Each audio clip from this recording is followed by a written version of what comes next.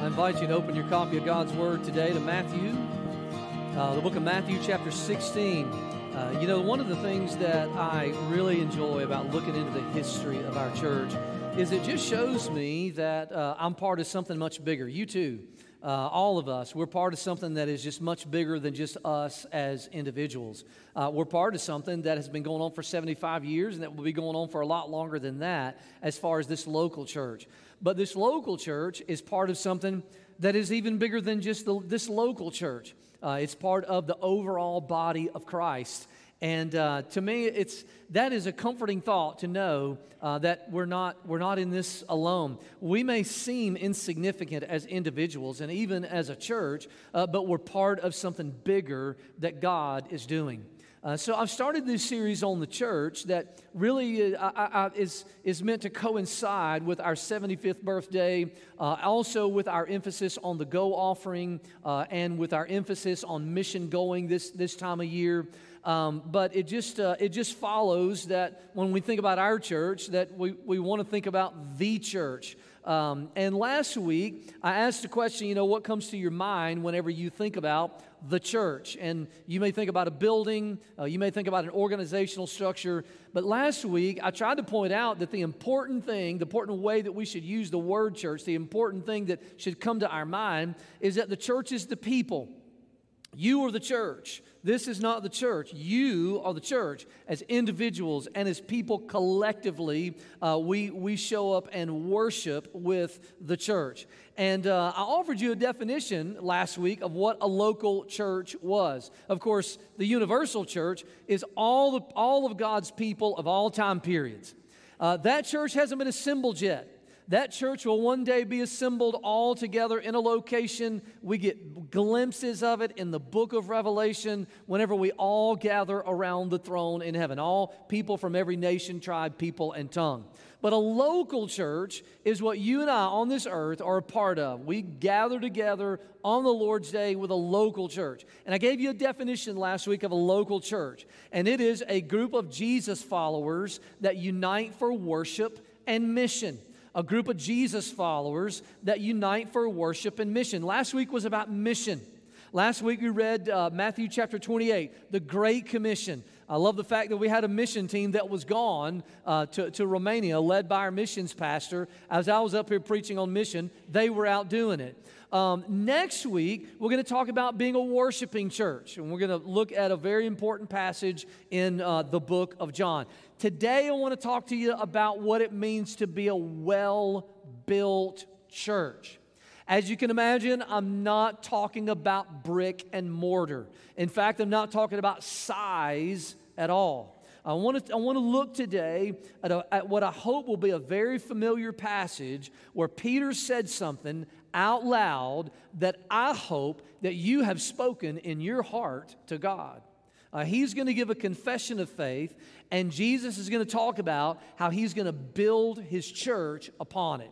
And by the way, the word church is used over 100 times in the New Testament. Almost every New Testament writer and almost every book in the New Testament uses the actual word church. But Jesus was the first one to use it. He was the first one to use it. And in all of his talk about the kingdom, he talked about the kingdom all the time. He only used the word church in two instances. One that we're going to read today in Matthew chapter 16, and the other in Matthew chapter 18, which we're not going to look at today. So we're gonna read this together. If you don't mind, let's stand. Matthew chapter 16. We're going to look at verses 13 through verses 20. And we're going to see some incredible things, just very simple things, but incredibly stated what Jesus says about church in Matthew chapter 16. Verse 13. Now when Jesus came to the district of Caesarea Philippi, he asked his disciples, "Who do people say the Son of Man is?"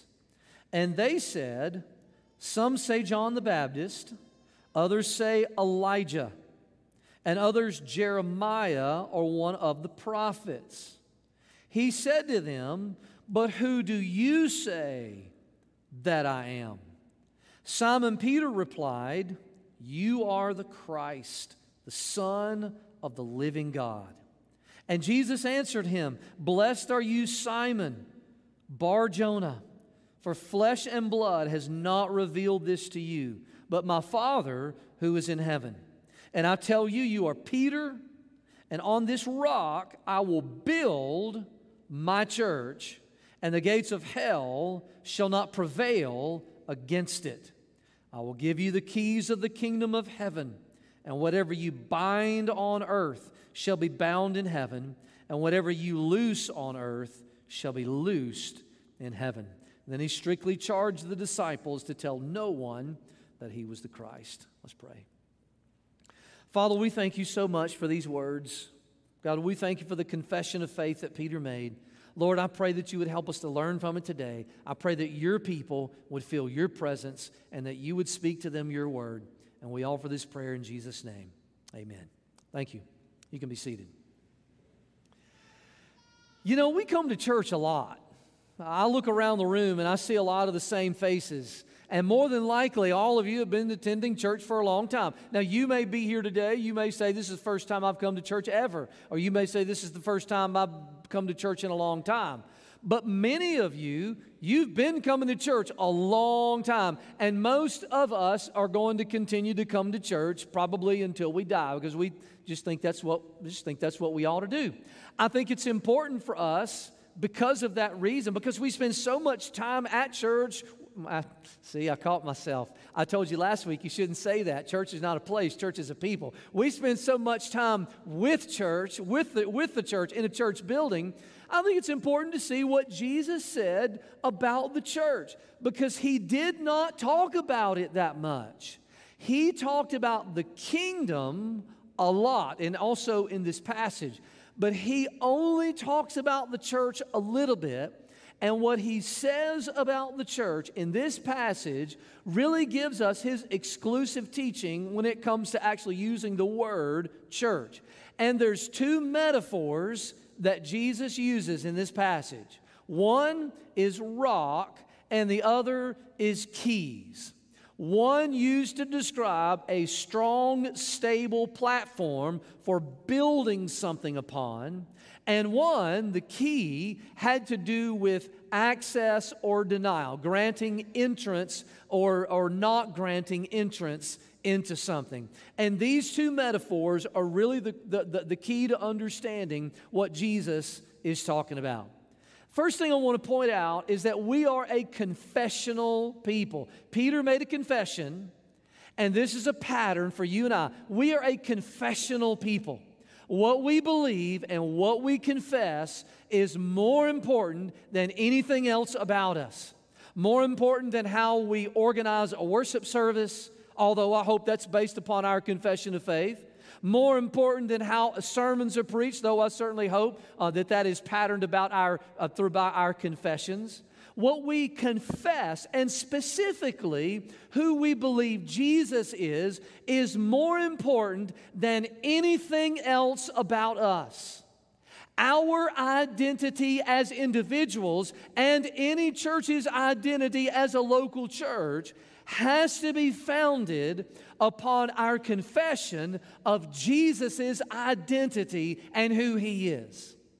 This past week, I was listening to a short clip of a podcast between two people you've probably heard of, Joe Rogan and Matthew McConaughey. And they were discussing the Bible in general. They were discussing the Bible specifically, but they were discussing Christianity in general, particularly Christianity as it's related to the political atmosphere of our nation, and more pointedly in Hollywood. And they had some interesting things to say about the Bible, and I don't want to judge them for their statements, but what I will say is that I could tell that both of them had spent a lot of time thinking about what the Bible is and what the Bible contained. They had spent a lot of time thinking about Christianity and its place within our nation, generally speaking, and of course, from Matthew McConaughey's perspective, Hollywood specifically. And I could tell they had thought about it. I could tell they had read the Bible. But do you know what was strikingly absent from a 10-minute conversation about the Bible? What was strikingly absent from a 10-minute conversation about Christianity and the Bible was any reference to Jesus. Strikingly absent. And I'm sitting here thinking to my mind, it's a completely gutless conversation. It has no substance to it. If there's no mention of Jesus, we show up and sing songs, and I tell you a little bit about this and that from the Bible. No mention of Jesus, no substance. We sing some songs that don't contain the gospel. There's no substance. But I'm going to tell you something. Whenever we begin to truly center everything that we are upon Christ, that's something that you can build a spiritual life upon. Without that, without this important question of who is Jesus, everything else is just built upon sand. And that's the question that was started with. You know, who is Jesus? And the apostles, they gave some interesting answers. They said, well, and I believe it's in verse 13 and 14. They said, well, some say John the Baptist. Some say, you're John the Baptist come back, King Herod's greatest fear. Others say, oh, no, you're a guy from the Old Testament, maybe Jeremiah or someone like that. The interesting thing about these responses is all of them put Jesus in a human-only category. That he was just a person, maybe a revered person, a respected person even, but only a person. And I find that today that's typically how unchristian people think about Jesus. They think, oh, well, he was a good person, and he said some good things. Or they might even just say, well, he was just kind of a fictional person. I believe there's a third option, a better option, and Peter gave it in such a concise and pointed manner. He gave a confession of faith that I just think is a rock-solid church-building confession. A rock-solid confession. A confession that a church and your spiritual life can be built upon. Everything else is straw. He said, thou art the Christ, the Son of the living God. That one phrase, that one concise phrase really contains everything that we could possibly say about the identity of Christ, by which our identity and the identity of our church should be placed upon. We believe that Jesus was the eternal Son of God, that He was the creator, sustainer of the universe, that He incarnated Himself in flesh, was conceived by the Holy Spirit, born of a virgin, lived a perfect life without sin. We believe that He was the promised Messiah and deliverer from the Old Testament that was spoken of by the prophets. We believe that He now stands as our exclusive prophet, priest, and king, and that He reigns as Lord over all, seated at the right hand of God, worthy of all of our praise. He is the only name that is given under heaven by which we might be saved. He is the way, the truth, and the life, that no one comes to the Father except by Him. And we believe that He's going to come back. We believe that He's going to raise us from the dead in the same way that He was raised from the dead.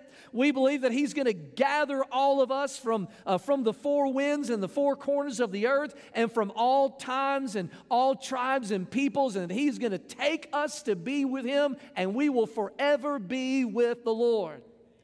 That is our confession of faith.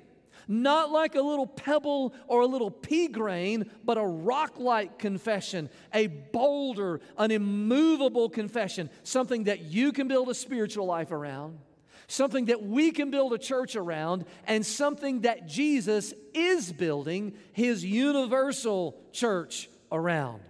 Now, Catholics say that when Jesus said, upon this rock I will build my church, they say that it was referring to Peter, and that Peter became the first pope.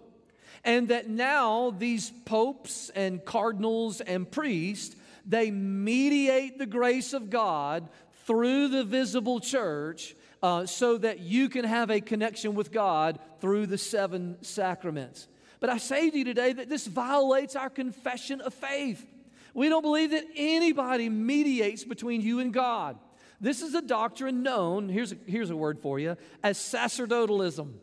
Use that one. Have you used that one in conversation lately? That basically means that there's a belief that a pope or a priest, or a lot of Protestants do this too, believe that somehow a pastor or some other designated church leader has been appointed by God to mediate between you and God.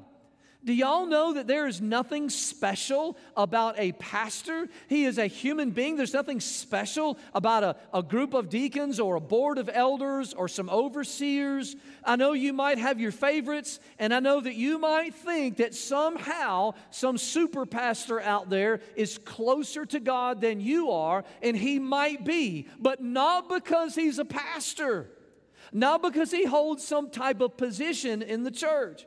God hears your prayers in the same way that He hears my prayers, as long as they are accurate and biblical and prayed in Jesus' name. I've prayed some bad prayers before, and God hadn't listened. And simultaneously, there have been Christians that have prayed good prayers and been blessed by God. No, we believe that all believers have access to God. We call this the doctrine of the priesthood of all believers, which means Christ is your mediator, granting you direct access to God. And that happens, listen, that happens at the moment that you make a true confession of faith, just like Peter did. That happens whenever you have a true confession of faith that's not just a confession, an intellectual confession that says, oh, yeah, I believe in Jesus. Not just a verbal confession that speaks it out loud, although whenever people are baptized, we ask them to speak it out loud, but a true confession of the heart. When you have this confession, it is a life-shaping confession. It is a life-altering confession. It is a rock of confession that God can build a spiritual life around. That's because this confession is a divine confession. It's not something that we've just made up. That's what Jesus told Peter. Jesus told Peter, He said, flesh and blood has not revealed this to you. Jesus told Peter that somebody didn't just make this up in their mind. Jesus told Peter that you didn't just kind of come up with this on your own. He said there's something going on in your heart. There's something taking place inside of you. God has revealed this to you. This is the evidence that something divinely inspired is happening inside of a person whenever they have a rock-solid confession at the core of their bones that Jesus is Lord, and I'm going to live for Him. And I'm going to tell other people about Him. Jesus said He's going to build His church around this confession. How many of you like to build things? You know, I like to try to build things from time to time. I'm not good at it. I got tools, but I need to learn to use them a little bit better. But I like kind of piddling around sometimes and trying to build various things. You know, how you build something is really important. Just ask someone who builds houses, someone who builds buildings. What you build it upon is the most important thing as to whether or not that structure is going to stay there and is going to remain forever. And there are some bad ways to build a house or to build a structure. In the same way, there's some bad ways to build a church. Some really bad ways. And here's a list of bad things to build a church upon. Personality, pastor worship, or Christian leader worship. Building a church around the personality of one person. How about this? Vision. This has been a big thing in the past 30 years. I cannot tell you how many books on church strategy and vision that I have read in the past 30 years. And one day y'all are going to drive past this back parking lot, and I'm going to have a good old-fashioned book burning, because I'm not so sure that any of them have really done me a whole lot of good. And what's happened over the past 30 years, you would have some pastor who had some strategy or had some vision in some city, in some faraway place that no one's ever been, and the church would go really, really big, and they'd say, oh, here's how I did it, and they would write a book. And it seemed like there came out one a week. And, I mean, you just get pulled in every direction. Well, which you do it like this. Some people do it like that. Some people do it this way. Jesus didn't say He would build church around vision. We don't want personalities to replace the gospel. We don't want pursuing a vision to replace the gospel. We don't want some idea of success, of bigness. You know, that's the big thing. Is your church growing? Is it getting bigger? Well, listen, if we wanted to get bigger, all we'd have to do is hand out $100 bills to everyone when they walked in the door. And then we would get really, really big. But here's the problem. Whatever you win them with is what you're going to win people to.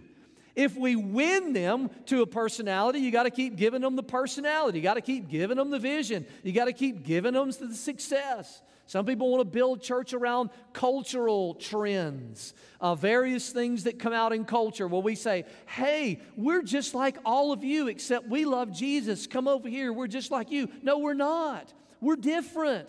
The Bible says we're aliens and strangers in this world, and that we're never really going to be accepted. Nationalism, listen to me, you cannot build a church around partisan politics. You can't do it. Jesus didn't even try it. In fact, He ran the other direction from it. Secondary doctrines. I think we're going to get to heaven one day, and He's going to look at the Baptists, and He's going to look at the Methodists, and He's going to say, did y'all really fight over the amount of water to use in baptism? Now look, obviously we think we're right. That's why we're Baptists, right? But I think when God's going to get to heaven today, and He's going to look at us, and He's going to look at the Pentecostals, and He's going to say, did y'all really fight over speaking in tongues? Is that really what y'all got so violently opposed to each other about? And then prosperity. Now, this is a pet peeve of mine right here. We see a lot of prosperity gospel preachers, and those churches are getting large, and those churches are getting famous. But the problem is a lot of times they're void of Christ. Jesus said that Jesus didn't say He was going to use any of that to build His church. Jesus looked at Peter, and after he made a confession of faith, and He said, now that's what I'm going to build my church around. He didn't say He could build a church around it. He didn't say He's thinking about building a church around it. He said that He will build His church around it.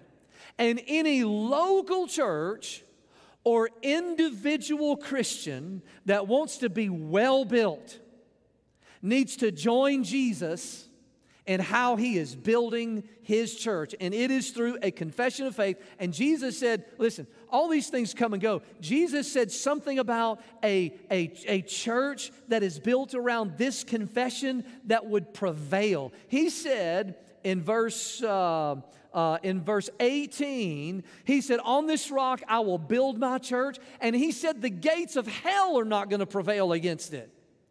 Now, normally we think about, okay, as Christians, we're going to be a good church, and we're going to huddle within our walls, and nothing's going to get to us. We're going to be behind gates.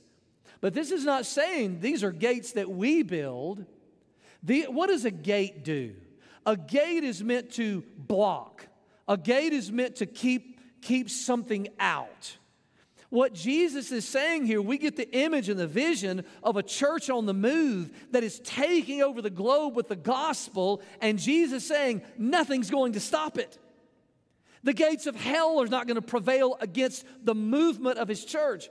Jesus told some parables about this, the parable of the mustard seed and all types of parables about how the church is going to grow. And I've said this before, just read the book of Revelation. At the end of time, we're still here.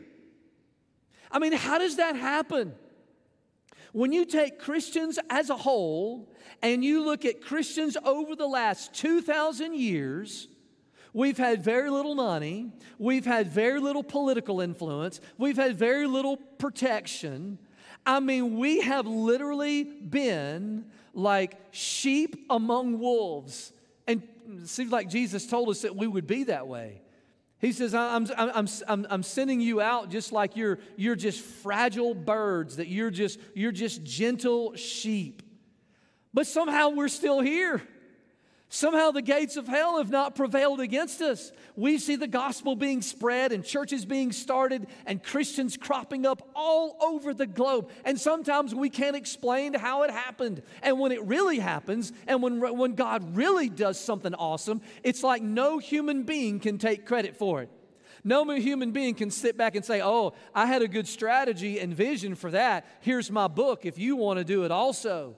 It's like God just does it. God just protects us. He preserves us. And I may die, you may die, this church may fall in, but Christians will always be here. As long as there is a spirit that moves, and as long as there is a people who confess Jesus as Lord, we will always be a force to be reckoned with in this world. I don't have time to talk about the keys. Man, this last one. Kingdom access.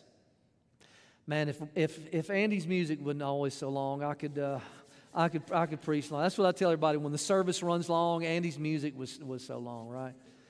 The keys.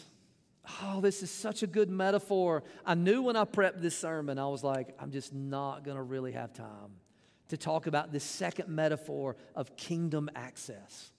Now, if the rock metaphor is a foundation, a confession of faith that forms a rock of foundation that we as individuals build a spiritual life off of, that a local church as a confessional people builds a church off of, and if Jesus said, I am building my church off of, if the rock is that which is built off of, then the keys talk about access into something, right? So I got a little key card. All right, I keep it in my wallet and I'm just like beep, and I can get key card access into our church building.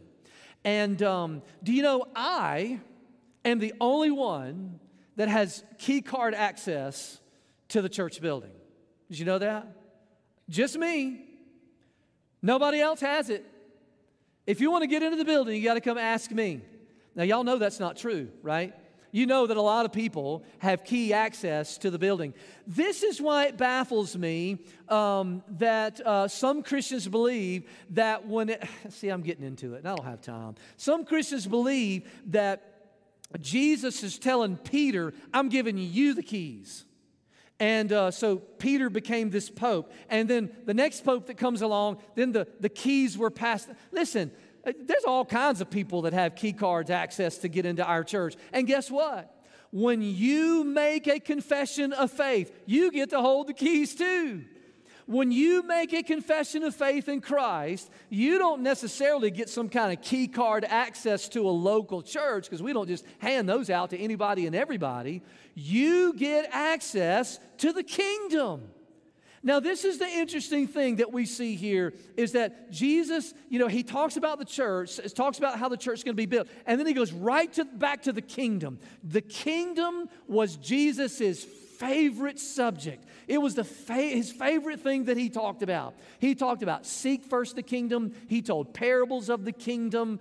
He said you have to be born again if you want to see the kingdom. He told you and I that we're citizens of the kingdom. He said the kingdom was of great value, but it can't be bought with money. All these things that Jesus says about the kingdom, I mean, literally in almost all of his teachings, he talks about the kingdom. Everything was about the kingdom. And Jesus told Peter on his confession, he said, you will have the keys to all of it. And I don't believe that he was just talking to Peter. I think he was talking to all of us. When we make a confession of faith, we get full access to the King, to the kingdom, to all of the blessings that He has promised and has bestowed upon us. And all it takes is that simple confession of faith. That simple confession of faith where we say, you are the Christ, the Son of the living God. This is not something that you do in your mind. It's not just something that you do with your lips. This has to be a rock-solid heart confession deep down inside of you that you believe in your bones. And how do you know if that's happening? How do you know if you've made that confession? Because Jesus is building your life around it. And you are joining Him in that effort to build your life around that confession of faith. You see, people who are truly Christians, they're just preoccupied with Jesus. Everything is about Jesus. I mean, their whole life is just shaped around that confession of faith, around Jesus.